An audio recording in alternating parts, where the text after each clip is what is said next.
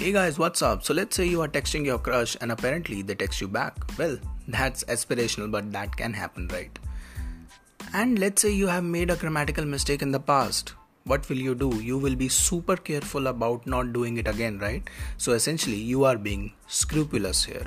It's an adjective. Let's look at an example.